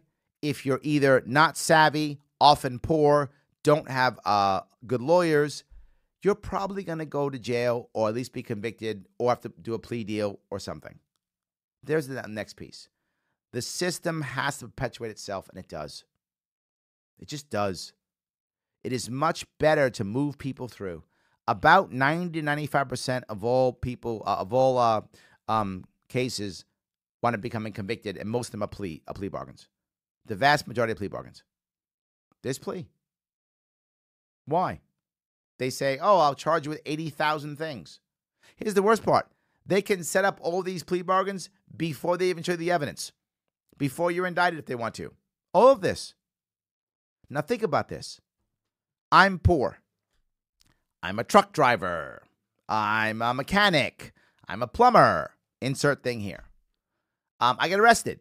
Maybe I did something bad. Maybe I didn't. Maybe I've cannabis on me. Maybe I've got marijuana on me. Maybe I did something that I shouldn't have done. Maybe it's illegal. Maybe I did. Maybe I was speeding and I forgot my license. Who knows? Insert thing here. Whatever. I get arrested. I get arrested. And in this case, either I didn't do it or it's something not so bad. I get arrested. I head on in. The DA says, oh, you got arrested? We're going to set the bail at $100,000. Whatever the case may be. Whatever he decides. Whatever number they decide I have to get, I can't afford. $10,000. I can't afford it. I can't come up with the money. What does that mean? I'm going to sit in jail until someone can find it. Is that 1 day? Is that 5 days? Is it a week? Is it a month? Maybe I have to sit in jail until my court date. Is that 60 days? Is that 90 days? When is that? Until my trial. When is that? What's going to happen to my truck that I drive? Or who's going to show up and be the plumber that I am? Not me. If I'm an owner-operator, well, then my truck just sits there. Nobody drives it. And I got to pay the bills in the truck, and I can't. And I'm gaining debt, and I'm losing money, and I'm in trouble. If I'm a plumber and I work for somebody, well, I just got fired. I lost my job. I lost my job. I lost everything. It's all gone. And I'm not convicted. Or it's something even minor, to where at the end, after 90 days, they just go, you know what? Time served. Time served means you spent time in jail. Good for you. Time in jail is spent. Go home. Means it wasn't that big of a deal. Well, it was a big deal for you because you lost your job. And your friends don't know you were arrested and spent time in jail. And if you go to a jail like Rikers Island here in New York City, it is a violent jail. And the odds are very high you will physically be hurt in some way, shape, or form. Physically hurt in some way, shape, or form. All for something that they go, time served, go home. But change that. Now I'm wealthy. Same thing, get arrested. I call my lawyer. Write my check. For the bank check, my friends bring cash. I go home. No one knows I got in trouble. When they check, no one knows. And if I get time served or whatever, if it's not a felony, no one even knows. Done. Record's basically clean. Move on with my life. Life is good. Unless I work in finance, then I'm in trouble. But unless I work in finance, I'm pretty good. So I'm not even worried about getting violently hurt or any of those things. I'm good. But if I'm poor, here's the worst part. What if I didn't do anything? What if I'm one of those guys arrested with 3 or 4 of the guys who did something bad? I'm in the area. I get arrested because I live in a bad neighborhood, or I live in a poor neighborhood, or wrong place, wrong time. Happens all the time. And the DA tells me I'm part of the gang. I'm a mastermind. We got you as the leader. Total lies. We're going to put you in jail for 400 years. You're going to sit here for 90 days until, because your bail's going to be so high because I stack up all the charges so that the bail is going to be high. I set charges up. I'm going to plea to something I didn't do because I can't stay in jail for 90 days because my life is over if I do that. So I'd rather plead to something I did not do than go to jail for 90 days and basically end my life, lose my friends, lose my family, lose my career. I'd rather do that.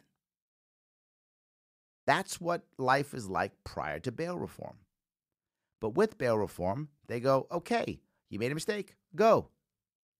The concept of bail reform, and to his point, it's not perfect in New York State, but the concept is if you're a first-time offender, you shouldn't be punished as a first-time offense. Doesn't mean you're a bad guy. You might be innocent. How about go home and don't lose everything over an arrest?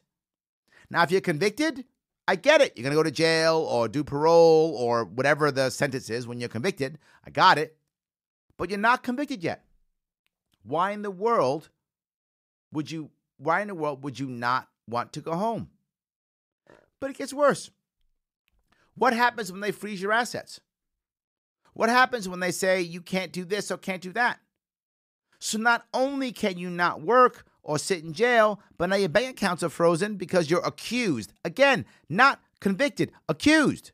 Because you're accused, they freeze your bank accounts or they freeze your assets, and now guess what happens? How are you going to defend yourself? How are you going to pay your bills? How are you going to pay your lawyer? How about that? How are you going to pay your lawyer? So you can't even defend yourself. I'm telling you, bail reform is a good idea. Not perfect, we'll fix it. I'm also telling you the prison industrial system is a way of punishing poor people. It is a way of punishing the middle class. And you see it, it's just growing and growing and growing and growing. And nobody seems to care until it's someone they love. No one seems to care until it's someone that's in their world, so it's them. Now, I say this because my father was a CEO, a corrections officer at Rikers Island, and my mother was a convicted felon. I saw this from both sides. I know what happens on both sides, and I still want I want fairness to everybody. That's what I want.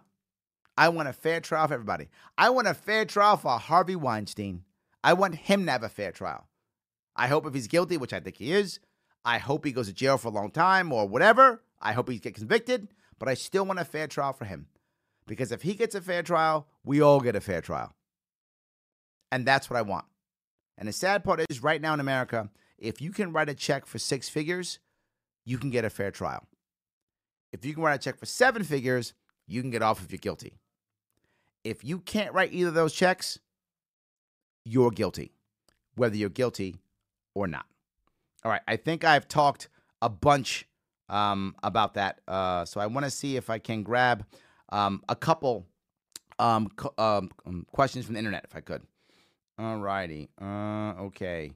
Let me see if I can find a couple here. All right. Trump was already involved in a war. This is going back to the military-industrial complex. Trump was already involved in a war, ISIS/Syria, long before the assassination of the Iranian general. Yeah, I agree, and I've said the same thing. Every one of the presidents since at least W, before that, I just made up W, have said that, we got to fight in Iraq and Afghanistan and whatever, and they all pick the same things. I mean, it doesn't matter, right? I'm not impressed because Trump's war was ISIS and Obama's was Al Qaeda. So what? They're all bad wars, and Trump is no better or worse than all the rest of them. He's falling into the same trap as all the rest of them. You can't just go, well, I got this war from the last guy. Great, end it. End it. Obama should have ended it like he said he didn't. Trump should have ended it like he said he didn't. The next guy, is he going to end it? Next gal's going to end it? Maybe. I hope so. But I doubt it. Because something happened prior to you taking over, doesn't mean it's not your responsibility now. It may not be your fault. I would say that, right? It's not your fault. It's not Trump's fault that we were fighting in the Middle East when he took over. That's true. Not his fault. But it is now his responsibility to fix it. If he didn't like that, he shouldn't run for president. Same for Obama. Obama may not have liked it. It's not Obama's fault we were in Afghanistan or Iraq when he took over, but it was his responsibility once he took over to fix it. And it's Trump's responsibility now. I'm not blaming him for invading Iraq or Afghanistan, but it's his responsibility now. Hope that was clear, at least. All right, I'm going to grab a couple of them. Let's see. Many people are claiming that the war is fine since they attacked the U.S. embassy. Look, I get it. They attacked the embassy. So now we can kill other people. No! Let me ask an important question. Why are we still fighting there? Do they attack embassies all over the place? Not usually, here or there. Does that mean now we can just start assassinating all the people around them?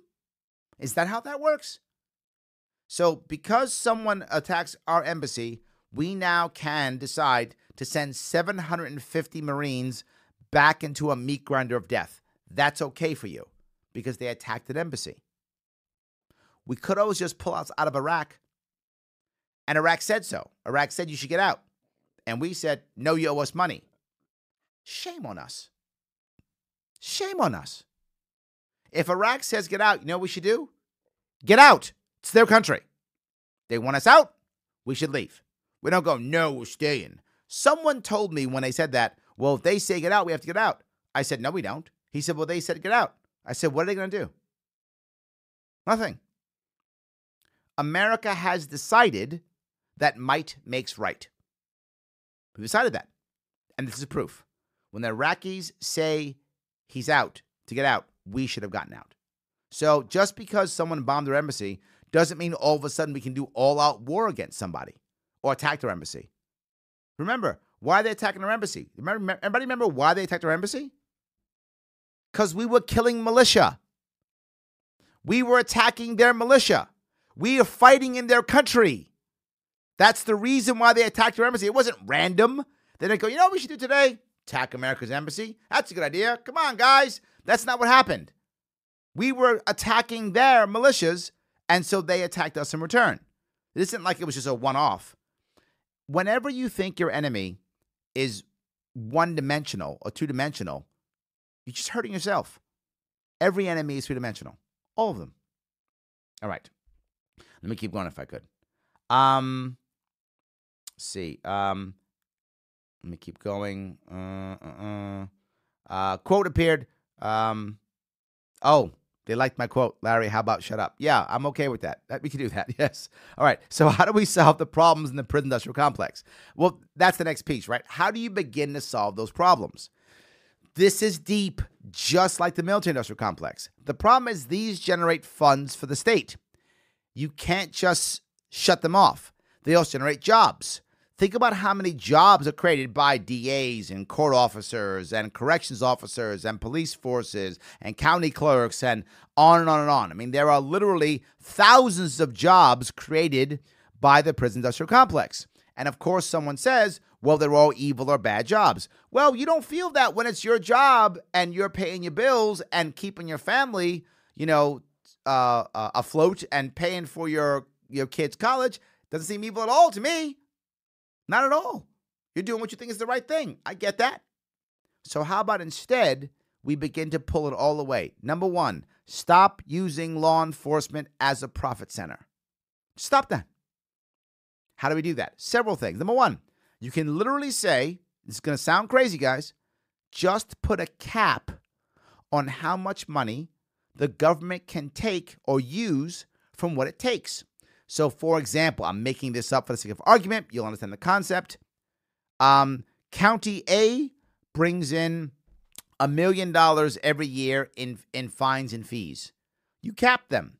No matter how many fines and fees you collect, you may only use $500,000. All the rest must either be given away or given back to the people or insert thing here. Something else be done with the state the county or state or government may not use them. It has to go back to a rebate or whatever the case may be. It's got to go back. Has to. Well, at that point now, there can't actually be any type of quota system. And there actually isn't a quota system per se. It's not like the police chief or the DA saying, hey, get me 25 tickets today. Not that. But they're going to say, wait a minute, the numbers are low today. What's going on, guys? The numbers are low this month. What's going on, guys? And going to put pressure on them to keep going. We got bills to pay. We got a new vehicle to build. We got a new this to happen, right? If we limit that, then once they hit a certain cap, there's no incentive to do more. But Larry, cops will be lazy. No, cops will not be incentivized to punish for no reason. Cops will do what I want cops to do, make people safe, help the community, and only give tickets when they think they should give tickets, not because someone's saying we need the money. Different issue. All of a sudden, speed traps become useless. You want to let the person know you're there. There's no trap. It's, look, a cop is here. So I slow down versus speeding up so I can get a ticket so I can make money. Things will become safer. So first step, no more profit center. No more using law enforcement as a profit center. Capping helps tremendously.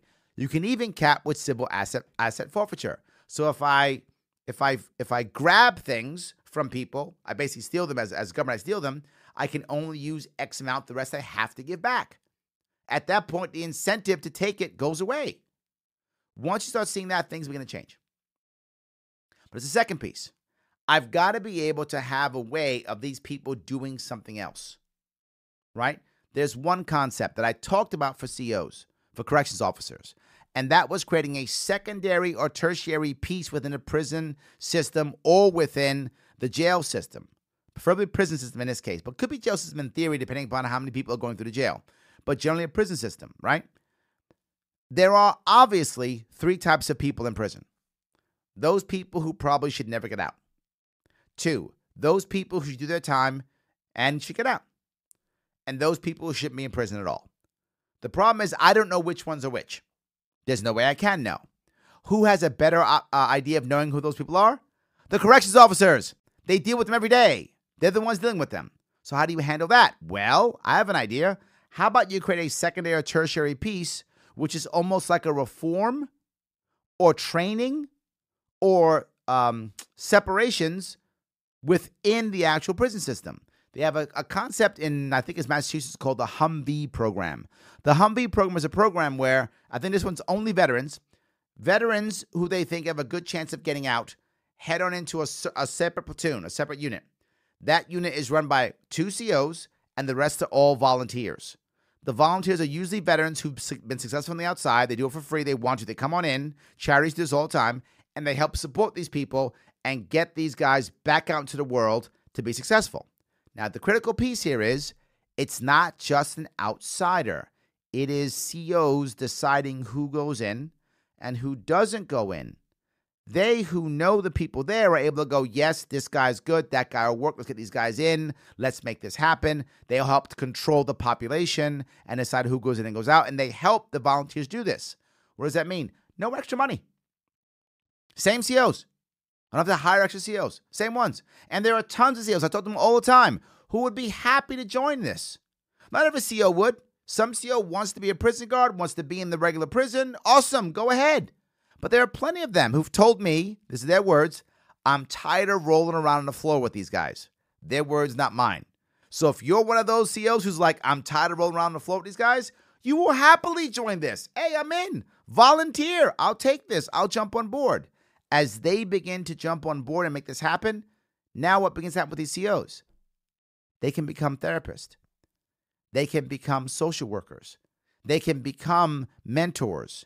They can begin to build their own companies. They can do other things. Those who want to transition out can. Some won't. Some will be happy in the prison system. Some will want to work for the state the entire time. Some won't. I'm okay either way. But it gives me the opportunity to do more, bigger, badder things.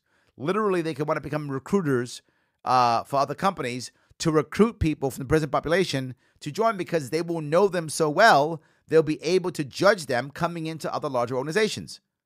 So you're giving these people the opportunity to start to do different things with their lives if they want to.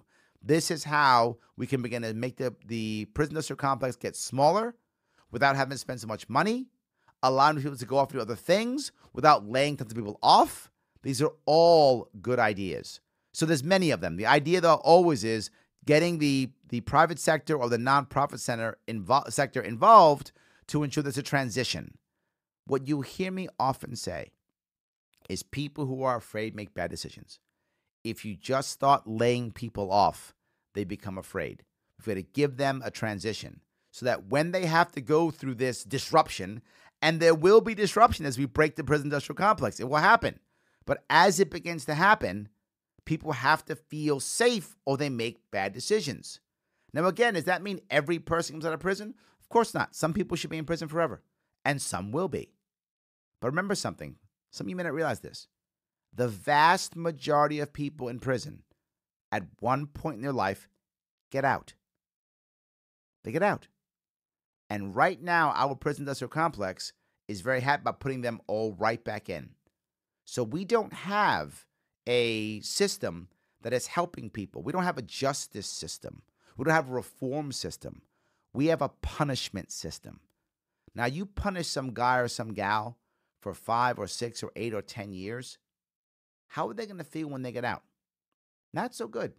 How are they going to respond to the world? Not so much.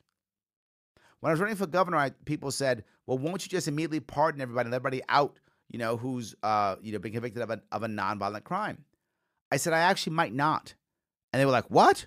I said, I actually might not. But there was a nonviolent crime, they're not violent. And my response was, some of these people have been in jail 5, 10, 15, 20 years. They weren't violent when they were arrested, but they might be now. So it will be unfair for them, unfair for us, unfair for everyone to just let them back out. You might have to have some form of separations, whether that's a month, 2 months, 3 months, whatever that amount is, to get these people ready to get back out. Not just that you're just going to let people back out with no jobs, back out into a field like that.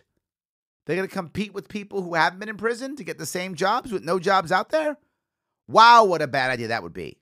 So we've got to make sure that we're able to find the right answers, and we have to find the right way of fixing the prison industrial complex.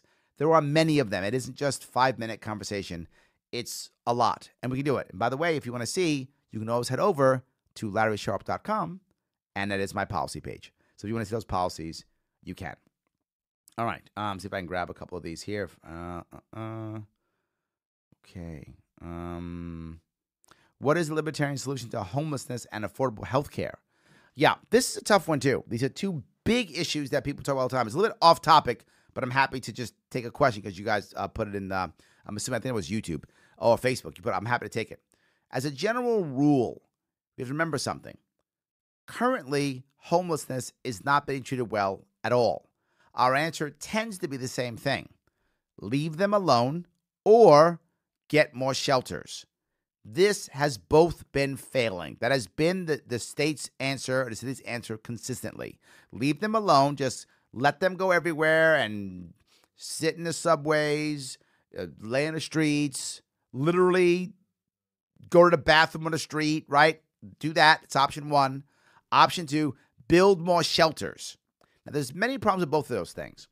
What most people don't realize is once a homeless person has been on the street for a certain amount of time, sometimes they don't actually want to get back into the world. They don't want to get back into a world full of the homes and bathrooms and things like that. They don't always know. It's difficult. They don't always want to do that. Now, that could be anywhere from a year to 3 years. Not just that, many of them don't want to go into shelters because the shelters are more dangerous than the streets. They know the streets. They know where to go and where not to go. They go into a shelter, and it's more dangerous. So the other answer has been build them nice homes. Well, sometimes you build them nice big homes, they're accustomed to living in boxes in the streets. I'm not joking. So what do? They basically create a box within the apartment. You give them a one-bedroom apartment, and they all live in the bathroom. Or the guy lives only in the kitchen. He lives in one room because that's all he knows for literally years. It doesn't work. The answer is twofold. One, why aren't we allowing for tiny houses? We don't in New York City. We don't in New York State. They don't fit the code. But a tiny house is a very good, for some people, again, this is voluntary, for some people to move from the street to a tiny house before they move to a regular house or apartment. So maybe allowing for tiny houses. That's one easy answer. That's not the only answer, but it's one. But it's a second answer. And that is to actually get the people in the nonprofit section, this nonprofit sector, to help us out and to encourage them. An example I will give, this was a couple years back, maybe 15 years ago, 10 years ago. There was a nonprofit that was literally driving mobile showers in New York City. They would drive by New York City, mobile shower would be out there, and they would give homeless people the opportunity to come in, wash, and change their clothes. There was new clothes there also. They could change their clothes. They would give out clothes and shower.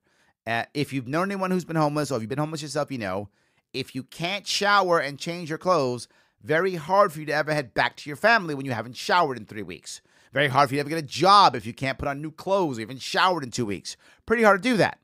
So instead, this company was doing this. This nonprofit was doing it. New York City shut them down. Parking issues. Yep, parking issues. Breaking codes and such. What was their answer? Nothing. How about we help the homeless that way? How about we allow people who know how to deal with them? Here's what I know about people who know people who are homeless. They care. They're thinking. They want their loved ones to come back home. If you had a mobile station to where your loved one could show up every week or every insert number of days, whatever the appropriate time is, to get washed up and to get new clothes, you'd know where he is. You could show up and go, Uncle John, it's good to see you. I'm glad you have a shower. You know we love you. How about come home? How about get some help? How about X, Y, and Z? Here's your friend from the military, from the Marine Corps who served with you in Afghanistan. He's coming to say hi. Why don't you talk to them for a little bit? You could do that instead of, where's Uncle John? I don't know. I haven't seen him in 2 years. I don't know. I haven't seen him in 2 months. Now all of a sudden, you got a shot. These kind of ideas actually could work. Right now, who can be there to the showers? Social workers can be there. So if you're looking for help, if that homeless person's looking to get off the streets and to be forward, not all of them are. It's just a fact. Not all of them are. But if they are, the help is there. Help is there. But remember something. When government is trying to solve a problem, it isn't trying to solve a problem. Government is created to serve, not to help. So if you create a government organization to serve the homeless population, it will not help the homeless population. It will serve the population. So if the population requires shelters, it will create shelters. Or in the case of New York City, it will pay money for hotels. Thousands upon thousands upon thousands of dollars, the city will pay hotels, I'm not joking, so that it can keep homeless people in it. Yep, thousands of dollars every single day, thousands upon thousands of dollars every single day to pay for homeless people to go into hotels. Is that making the homeless population less? Is that helping? I don't think so. It's servicing them. Well, do I lose my job if less homeless people exist? Yeah. What's my incentive to actually help them? There is none. My incentive is to serve them. But if I'm a nonprofit, my incentive is to actually help them. I want less people on the streets. So you want to solve that problem? I have an idea. 1, let people have tiny houses. 2, bring the nonprofit world in and support them. All right. What's up with today's solution for affordable health care?